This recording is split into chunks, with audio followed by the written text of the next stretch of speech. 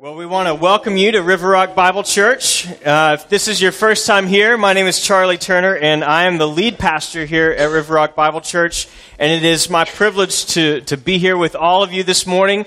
As you can tell, the room is pretty full, and we still have a few people that are showing up, and we'll talk a little bit more about the fullness and the awesomeness that's going on with the room being full here, and a transition that we are making to two services. But before we do that, I want to continue on in our series in 1 Corinthians. This year, our theme as a church is build up. In 1 Corinthians 14, Paul tells us to build up the church. He says to make sure that we are striving to build up the church. And that passage comes when he's talking about our spiritual gifts, but we also want to understand that God wants us to build up His church. He wants us to be built up, number one, as disciples and disciple makers. A disciple is someone who has put their trust in Jesus. They know and they follow Jesus. A disciple is someone who not only knows and follows Jesus, but they are being changed by Jesus, and they are living on mission with Jesus. So our desire is not only that you would know who Jesus Christ is as your Savior, but that you would be walking with Him daily, and that would be changing your life. And we're going to talk a lot about that today. And then lastly, that would lead you to be on mission with Jesus. That you would be telling every man, woman, and child that you know about the good news of Jesus Christ. And so we want to build up disciples. We want to continue to build up God's kingdom as we join Him on mission. We also have said that we want to build up our influence in this community. And again, we're going to talk a little bit about that. But we're studying through the book of 1 Corinthians because the amazing thing is that the book of 1 Corinthians was written to a church that was living in a growing city. Sound familiar, right? Georgetown, one of the top 3 fastest growing cities in America right now. At over 50,000. So they're living in this fast-growing city, but everyone around them, this is a place that is a place of business. It's a place where athletics is put on a pedestal, where it's more important how you say it rather than what you say, right? They didn't care if you were telling lies as long as you told them well. Sound familiar? Washington, D.C., right?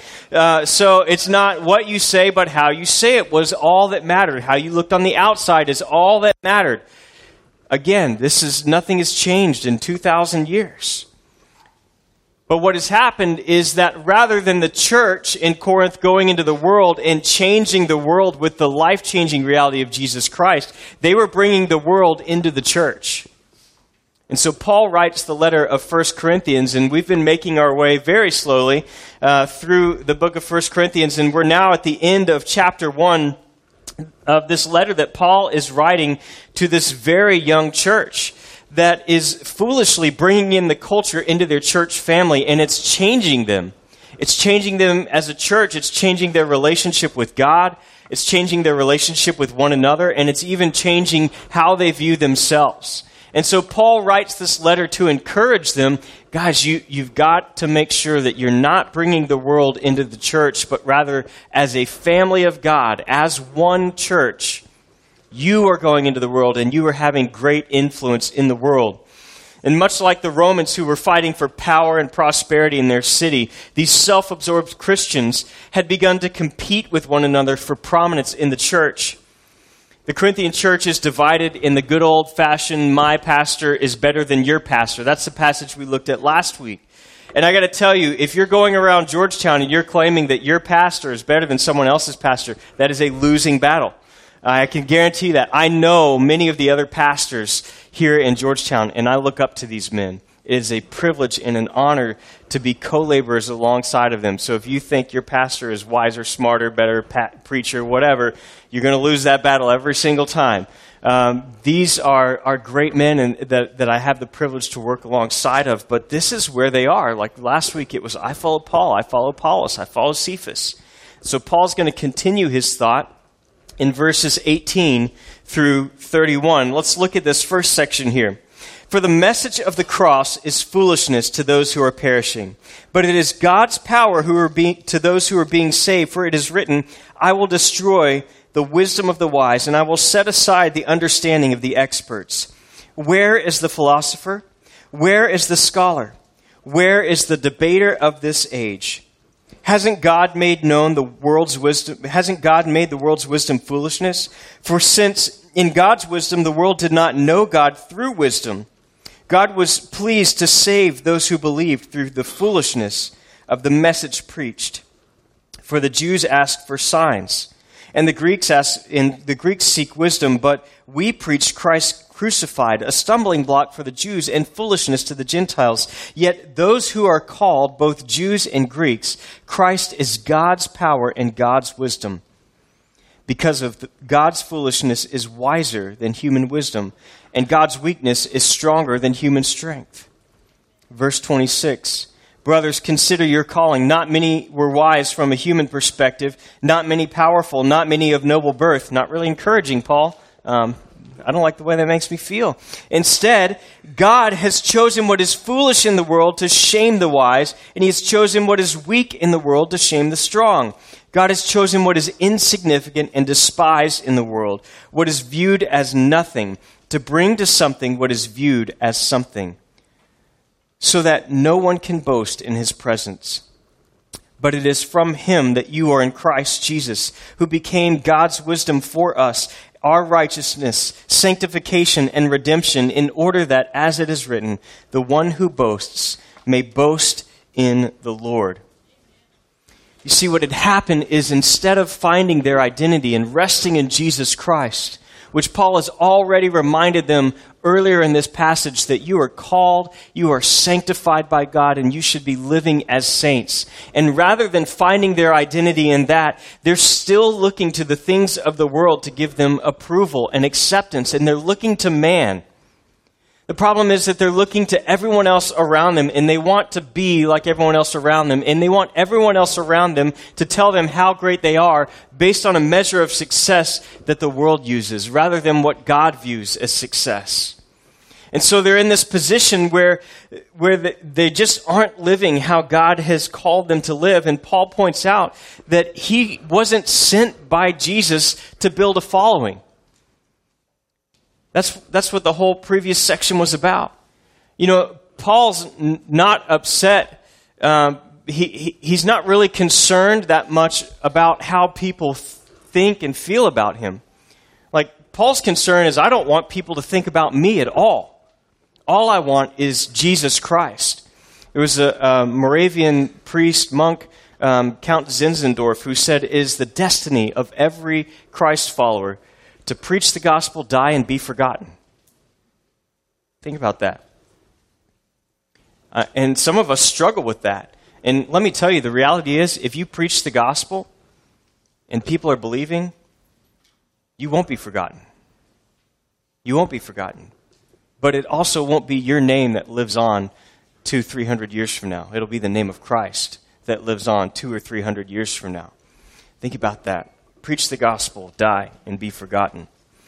The gospel was a simple message that God had given Paul to preach. And they were making it very, very complicated, yet Paul here reminds them of the gospel, and he reminds them of how simple he came. In the previous section, he says, I didn't come with persuasive words. I didn't come with fancy speech. I just preached Christ and him crucified.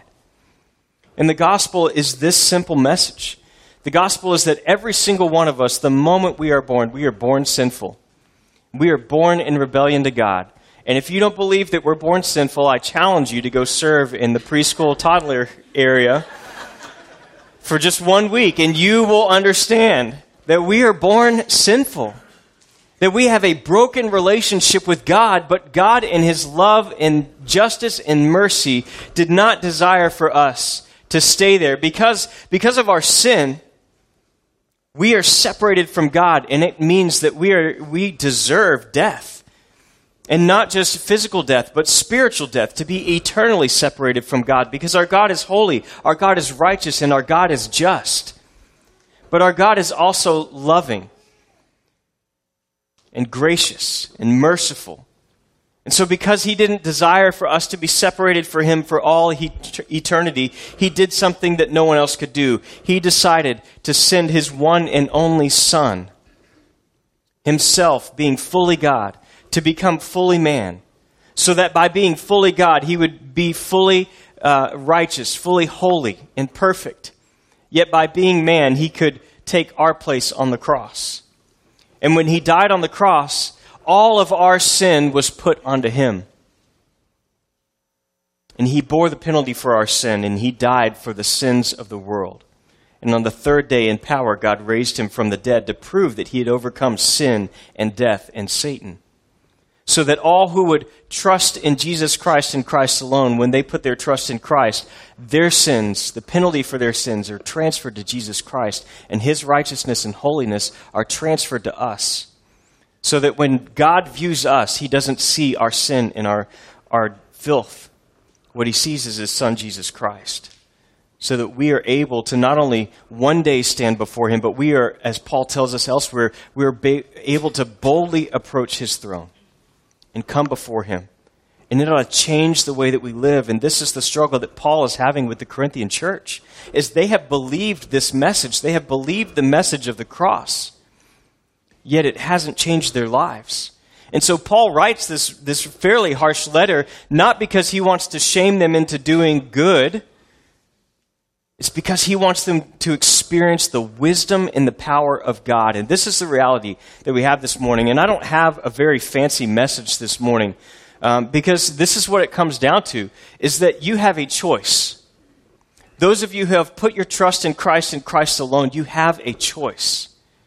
And the choice is very clear. You can either choose to live by the wisdom of the world or the wisdom of God. And you can either choose to live by the power of the world or by the power of God. There's a very clear line here that is drawn in the sand by the Apostle Paul. And let me say this, if you are here this morning and you have yet to put your trust in Jesus Christ, you've just heard the gospel presented clearly. And I would encourage you that if you have questions about that, or if that is not something that you have done before, I would beg you to let today be the day that you put your trust in Christ and Christ alone, that you transfer your trust from yourself onto the Lord Jesus Christ. Because it's not about how many church services you attend. It's not about how much money you give to the church. It's not about how many good things you do. It's about trusting in Jesus Christ and Christ alone. And that's it. That's it. And I would ask that if you have questions about that, you come find me, find one of our elders or one of our other staff members after service. We would love to walk through that process with you of what it means to trust Jesus.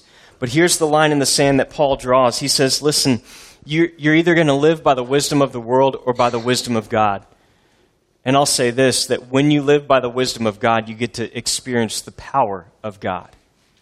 And it's only in living by the wisdom of God that you can experience the power of God. Yet here they are. They're still seeking after all of these things. Now, let's break this passage down just a little bit. Paul goes on, and I think it's important that we understand a little bit of the background of Corinth and what's happening here. You see, the Corinthians, both Jews and Gentiles, put a lot of emphasis on things like knowledge and wisdom, and they were living their lives based on common sense. They put a lot of emphasis on things like philosophy. They wanted to know who was the strongest, who was the smartest, who was the best speaker.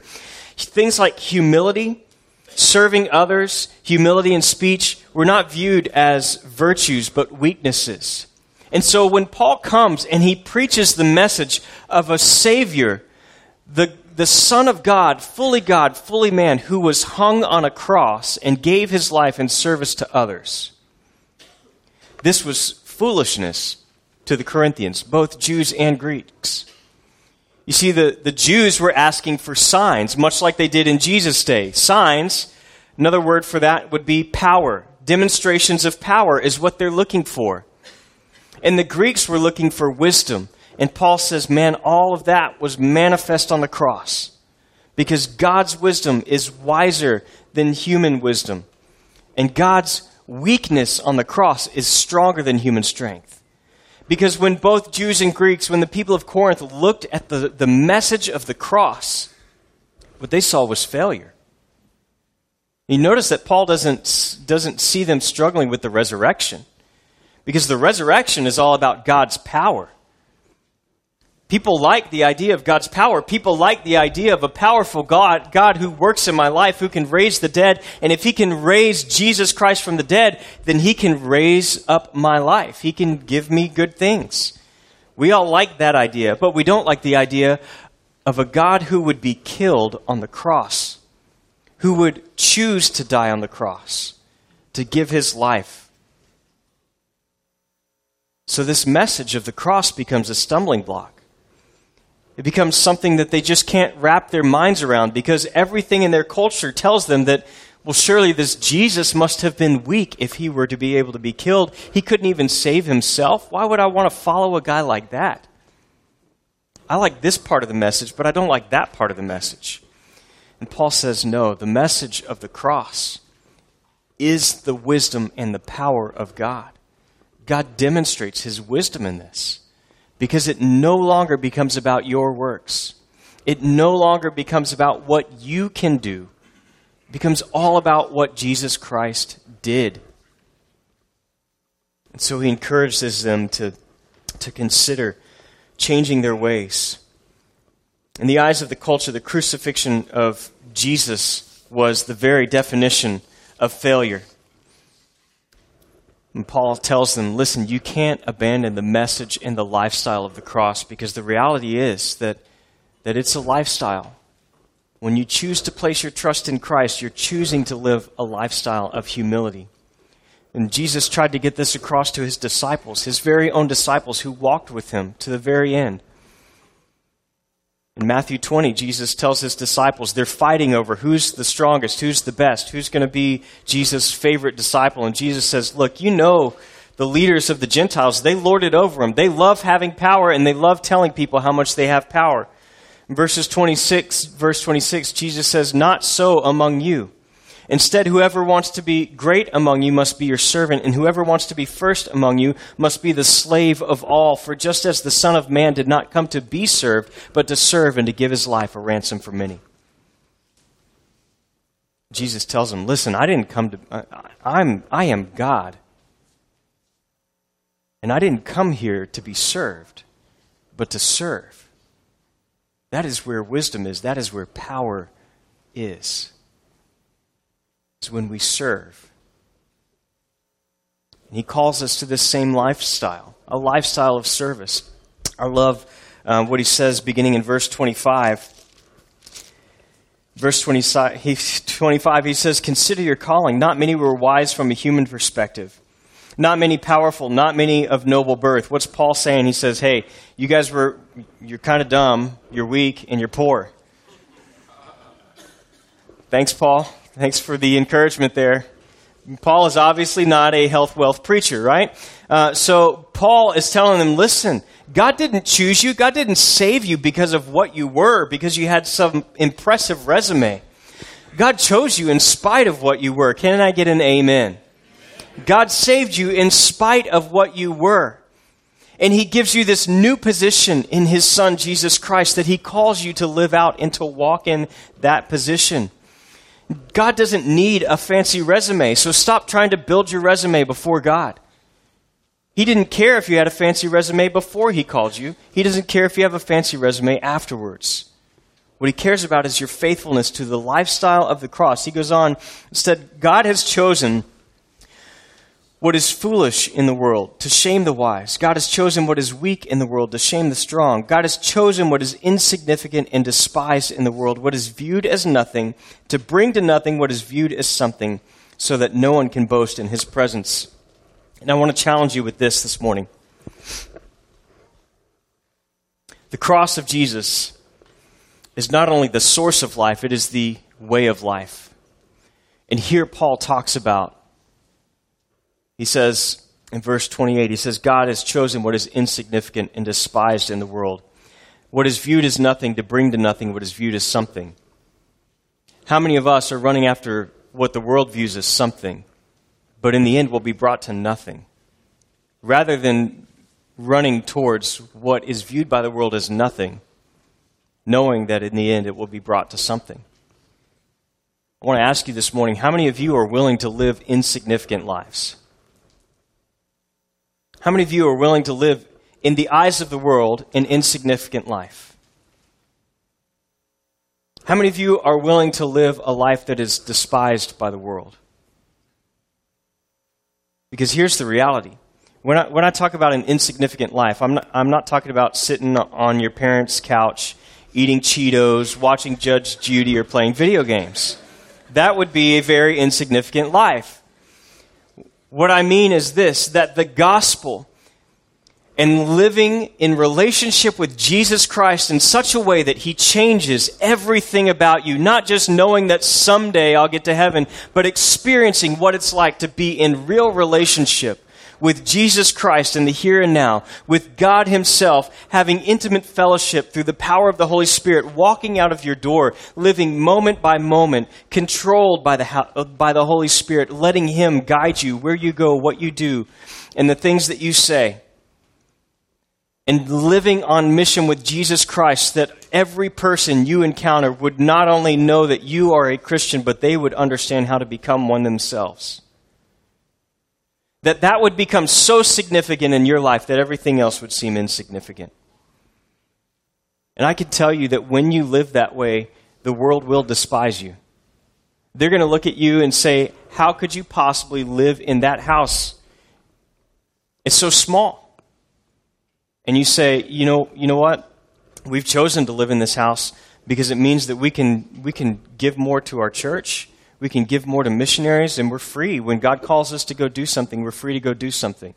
I can tell you that the world will despise you when you say, you know what, our church is planting another church in a different part of the greater Austin area, and my family's going to sell our house, and we're going to move to go be a part of that church plant. The world will despise you. I can tell you when you tell them, hey, we just got our tax return, and they're like, well, let's go on vacation. You say, no, we're going to use our tax return because our church on May 16th is doing a first fruits offering, and we believe that God is calling us to have a permanent place here in Georgetown so that we can continue to reach more people. And so my whole tax return is going to help the church in that first fruits offering. Or, you know what, I'm going to sell my car and drive a smaller car so that I can give money to the first fruits offering. Or, you know what, I'm going to give up my Sunday morning. I'm going to serve in Sunday school, and then I'm going to attend the second service so that these children can hear the life-changing reality of Jesus Christ, and I can continue to meet people and worship with his family. And they're going to look at you, and they're going to say, why in the world would you get up and go to church from 8:30 to 12:15 and give your entire Sunday morning? That's when we get all our best sleep. And they're going to despise you for it when you say, because this is what God has called me to. The world will despise all of those things, and they will view them as insignificant. They will view them as nothing, but we know in the end that God brings them to something. That when we stand before him, we don't stand ashamed. We stand knowing that we have honored him with the way that we have lived, and we have done that in wisdom and experiencing his power, the life-changing power of Jesus Christ. Now, some of you guys think that these things are just ridiculous, that who in their right mind would do that? And I could tell you as a church planter, we had a number of families who gave things up to come and be a part of it. Many of them moved. Some of them moved to come be a part of starting this church 5 years ago, a little over 5 years ago. Some people since then. In fact, we're going to have Christy Liner come up. Christy and JT. JT is one of our newer elders here at River Rock Bible Church, and his wife Christy is here. They both serve in middle school right now. And come on up here, Christy. They both serve in middle school, our brand new ministry that just started. And a couple years ago, actually it was when I first moved to Georgetown, I met JT and started interacting with him at the vitamin shop and where JT was working. He and I started having lunch. He was already a believer, but he didn't have a church home that they were regularly attending. And through a long process, they ended up coming to Easter and got plugged in and have been a part of our church ever since then. And then one day God said to JT, he said, I think you should move to Georgetown to be closer. They were living in Hutto at the time. Be closer to the church that you belong to and to be able to minister. And so they sold their house.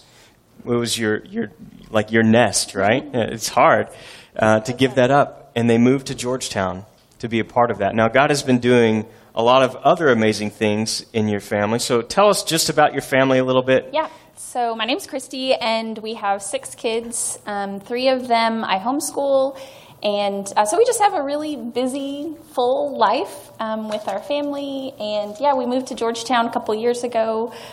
Just felt like we wanted to be closer to our church body and to be able to experience community like it's meant to be experienced. Awesome.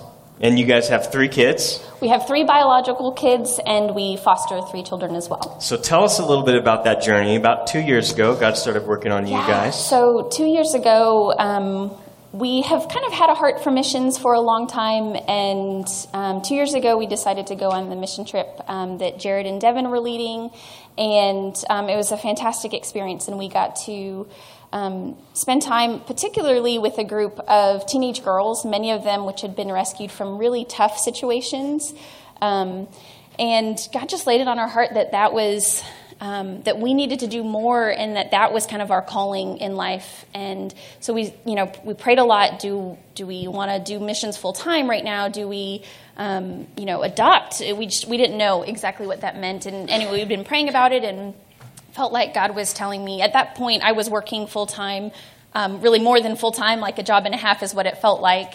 And that was kind of, my whole focus. And God just kind of took me by the shoulders and said, okay, I'm pointing you in a different direction now. And so I started staying home and homeschooling the kids, and God called us to foster care. And so since we've been fostering now for about 9 months, and it's been a really great journey. Awesome. Yeah. And then this past summer, something else happened in your family. So kind of a cool backstory to what happened before the summer.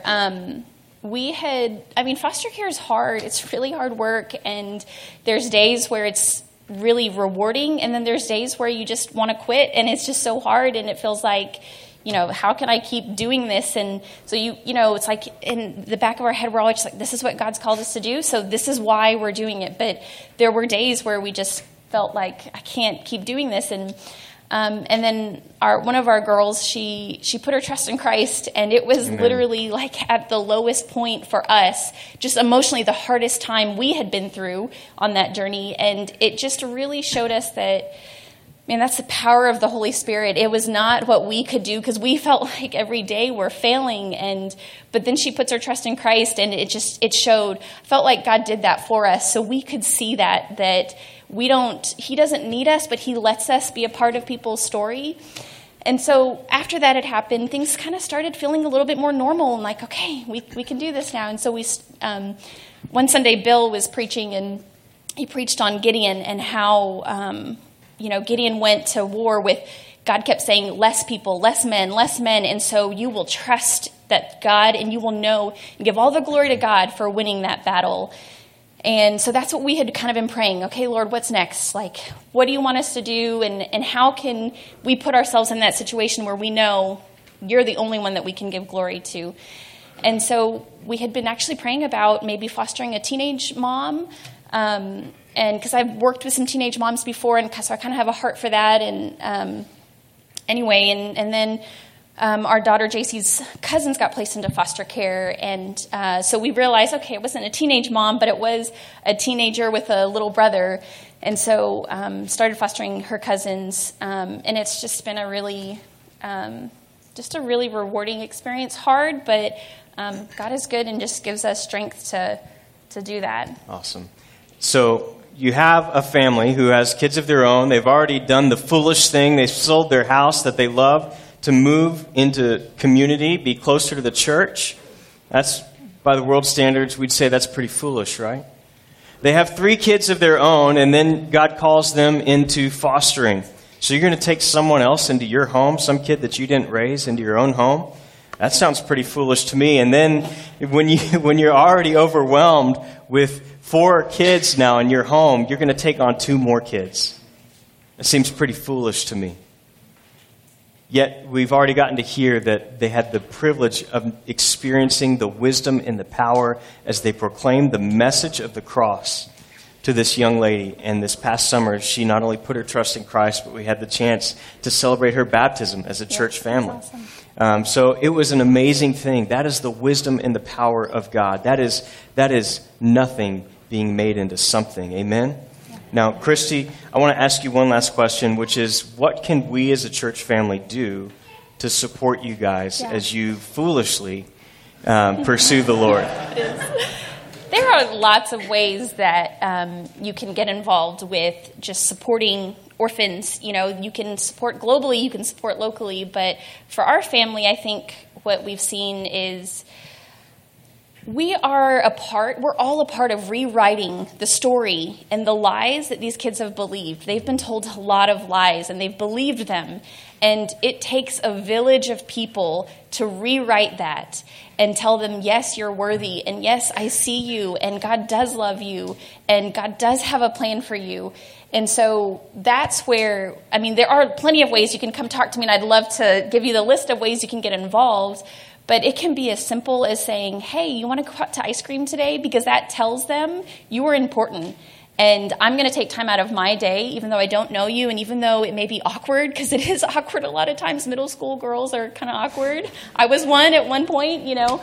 And so, but it takes, you know, if you can just be uncomfortable and, you know, and reach out to them and just be their friend, that would be probably top of my list of ways that we could be supported more on this journey. Excellent. Thank you very much, Christy. You guys give Christy a hand. Thank you for sharing.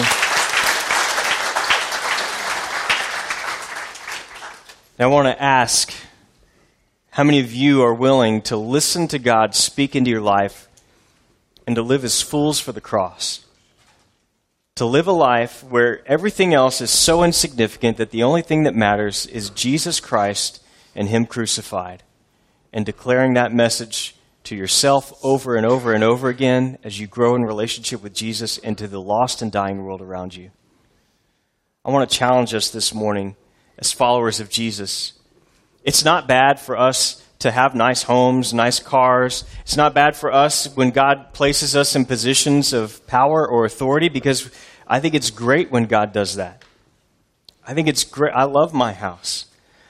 I think the struggle that we all have is when we begin to run after those things rather than the Lord Jesus Christ, or when we hold on to those things even when God calls us to make a sacrifice. When God calls us to make a sacrifice of our time.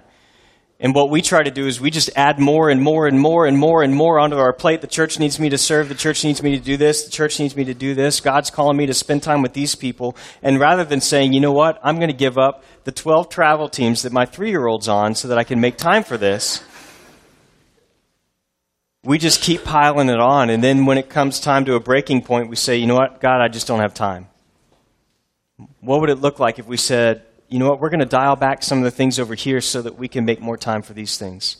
You know what, we're really going to get a hold of our budget, and we're going to dial back some of the $5 a cup Starbucks coffee so that we can make more room to support missionaries that are going out from our church, to support church planting, to support our church moving forward and having a permanent home. You know what, I'm going to give up some of these things. I'm going to use my spiritual gifts somewhere in the church, even though it means I have to set an alarm on a Sunday morning. How many of us are willing to live that kind of insignificant life? One that will allow us to know true significance. Let me pray for us this morning. Father, Lord, we pray that you and you alone would be our wisdom and our power. That we would look to you in all situations. And God, we do know that from time to time, and very often, you bless us with nice things, with great things, and that those are not wrong for us to have. But we pray that those things would never become a stumbling block to us. They would never become the most important thing in our lives. Lord, we pray that you would help us to live as fools. When the world looks at us, Lord, that they would see people who are so foolishly in love with your Son, Jesus Christ, that it's all we talk about. It consumes our thoughts. It consumes our conversations. And Lord, as we pursue your Son, as we join him by living on mission, Lord, we continue to pray for 32 men, women, and children to put their trust in Christ. We know that we've already seen one this year, so we continue to pray for 31 right here in Georgetown who would put their trust in Christ. May we never forget, God, that you chose us not because of who we are. You called us and you saved us not because of who we are or what we've done. May we never try to build a resume that is impressive from the standards of the world, but may we build a resume that honors you. Not to try to earn our salvation, but as a way to say thank you for the gift of salvation. We pray all this in Christ's name. Amen. As our ushers prepare for